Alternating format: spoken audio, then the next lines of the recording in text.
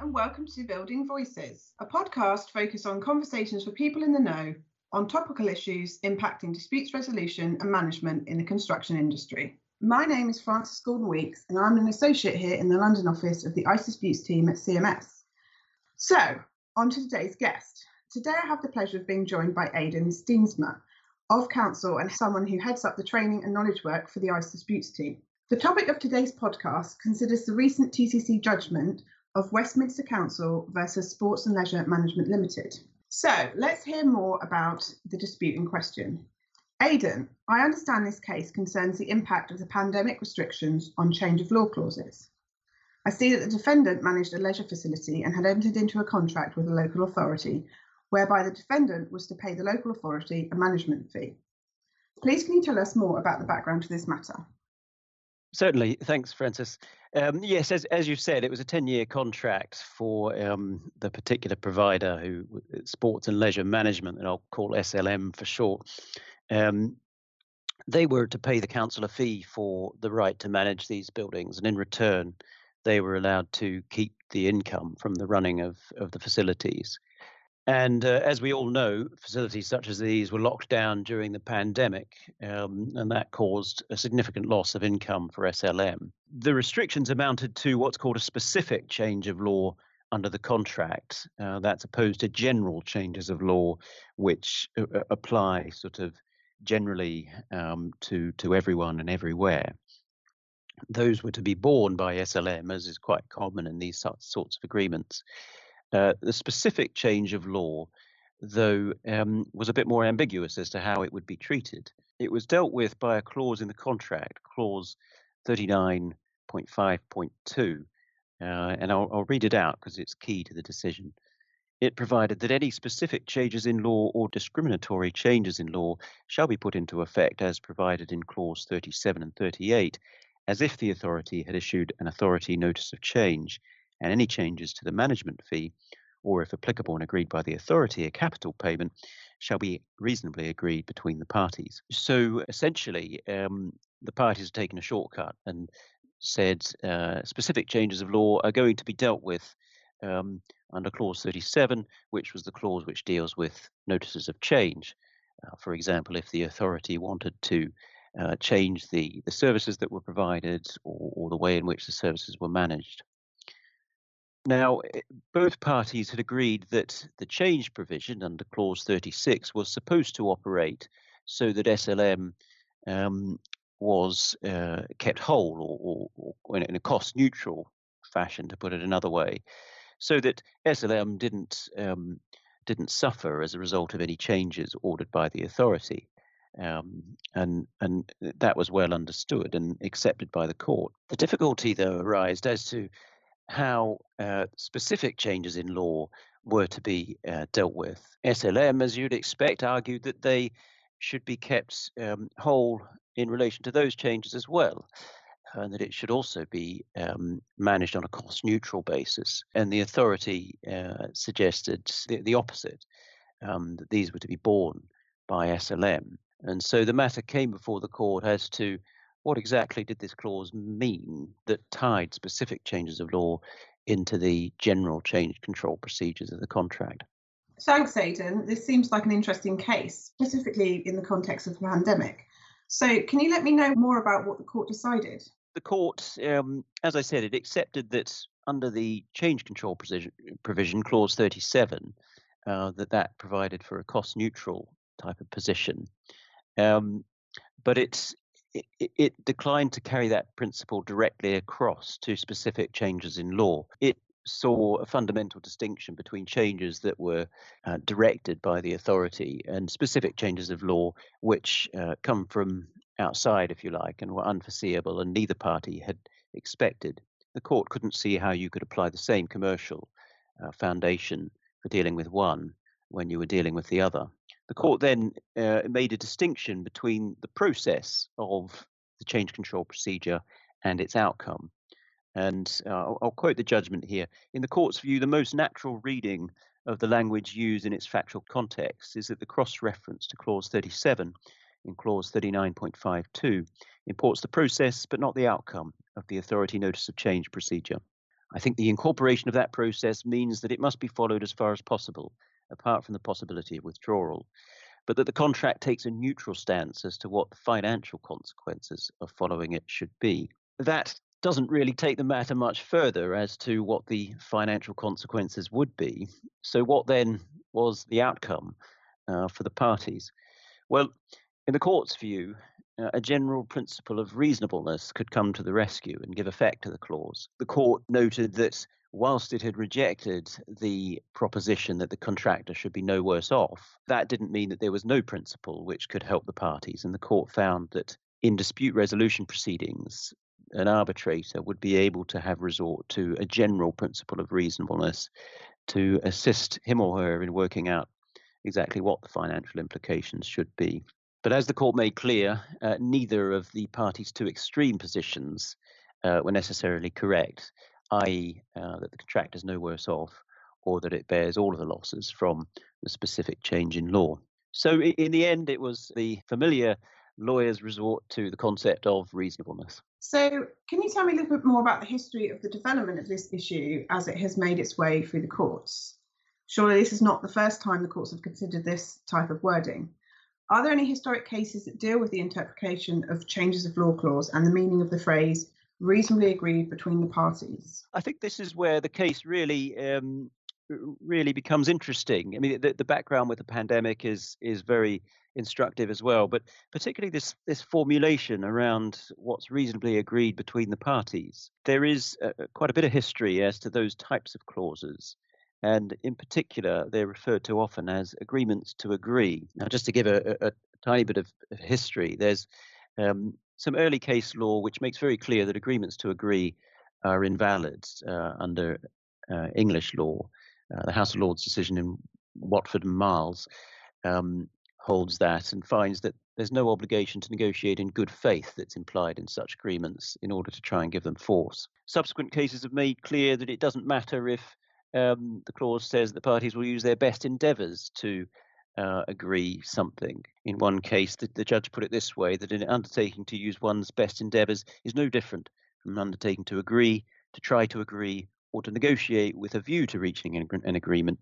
All are equally uncertain and incapable of giving rise to an enforceable legal obligation. In a similar respect, and in a construction context, an agreement to use reasonable endeavours to agree is also void. One of the many multiplex and Cleveland Bridge cases deals with such an issue. There, the parties had agreed to use reasonable endeavours to agree a rescheduling of the works and to agree a price for completion of the works, and to then enter into a further agreement recording the agreement contemplated by this clause. That was also held to be void for uncertainty on the same grounds.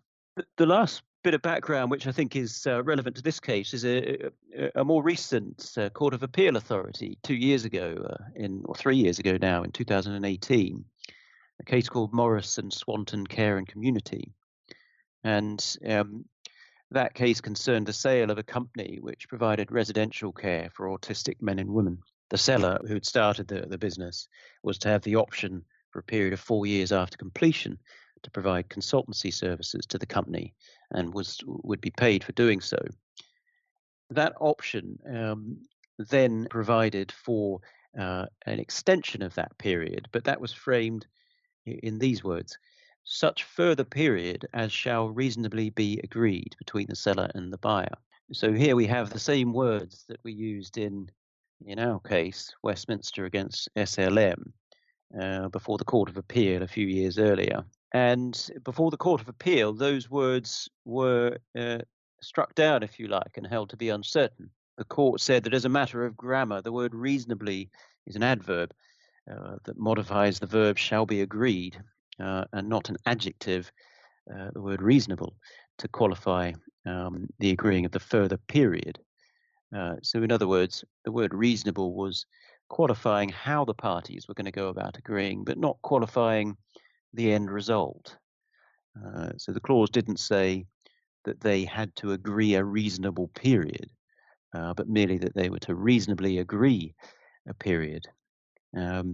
And that made all the difference on the language for the Court of Appeal. It's important to note, though, the court referred to an exception in agreement to agree cases where you look at the language and it seems like there is a real agreement to agree and no objective standard. There's a case called BJ Aviation and Pool Aviation, 2002, which refers to an exception where, despite the agreement to agree language, you can infer from the agreement that the parties have an objective standard in mind. And I'll read out the relevant part of that case just to make it clear. If the court concludes that the true intention of the parties was that the matter to be agreed in the future is capable of being determined in the absence of future agreement by some objective criteria of fairness or reasonableness, then the bargain does not fail because the parties have provided no machinery for such determination, or because the machinery which they have provided breaks down. In those circumstances, the court will provide its own machinery for determining what needs to be determined. The claimant in the Morris case tried to rest on that exception as an alternative, but the Court of Appeal rejected that argument as well, and it noted that even if the language of the clause didn't have the adverbs and the verbs mixed up and so on, and permitted this sort of exemption to apply, the court found that it still wouldn't work because the nature of what was needed to be agreed was such that there was no objective criteria which the court could reach for. In the Court of Appeal's words, there was no reference point in the contract or indeed externally to justify any conclusion on any basis other than guesswork. So I suppose, Francis, just tying that back to our case, it's interesting because we have the same wording here in the SLM case. It says that the consequences of the change in law were to be reasonably agreed between the parties. It's the same wording as in the Morris case, and all the same points around the language would apply. And then looking at the alternative basis, the exception, it's also difficult, I think, to see how concept of reasonableness could be used appropriately. Because on the one hand, you have, well, to begin with, you have a risk event, the change in law.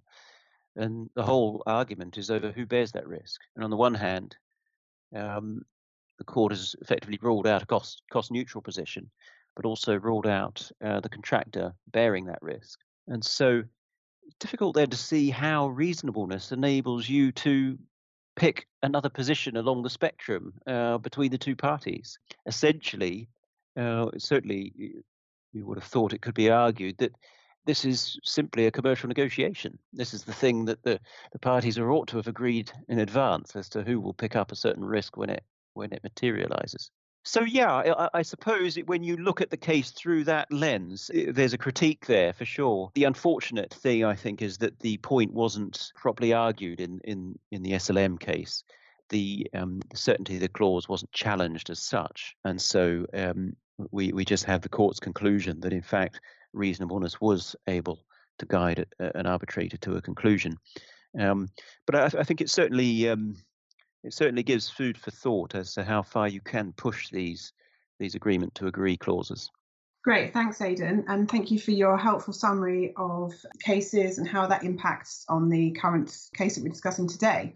So I'm interested to learn, what do you think are the key kind of takeaways from this case, and how will this decision impact on our construction and infrastructure clients? I think there's a few takeaways. The first one is don't make your change of law clause parasitic on other change provisions within the agreement. It's a recipe for disaster, really. You think about it properly and write down a proper risk allocation, and all of this would have been avoided. The other takeaway really is in relation to agreements to agree and how far you can push those. Certainly this case gives an argument to say that wording of this kind, the parties will reasonably agree something, may be enforceable. But I suppose there's a warning there that the Court of Appeal's decision in that other case I mentioned may make that a difficult path. So I suppose this case is probably really on the borderline of what might be enforceable in terms of agreements to agree. If you want to use an agreement to agree, and sometimes it's a very handy tool in order to break deadlock, I think the key thing is the context of what you're talking about. The agreement in Morris, for example, about such further period of consultancy as may be agreed is so imprecise. Whereas if you're talking about the parties will agree on a particular price for a further term of the agreement, well, you're going to have objective criteria you can fall back on, so you're going to be more comfortable there. So the context in agreement to agree is very important, I think. And I suppose generally we're probably going to be seeing more of this type of case as the pandemic cases roll through adjudications and through court proceedings. I think this is probably the first of many of these types of cases. Great, thanks, Aidan. Seems like the context for the agreement to agree clause is something clients and lawyers alike need to be aware of. So many thanks for joining me today, and thank you for all your detailed technical knowledge and information on the case. It's been very helpful. We look forward to joining everyone next time to discuss further topical issues that impact on the construction and infrastructure industries. Many thanks.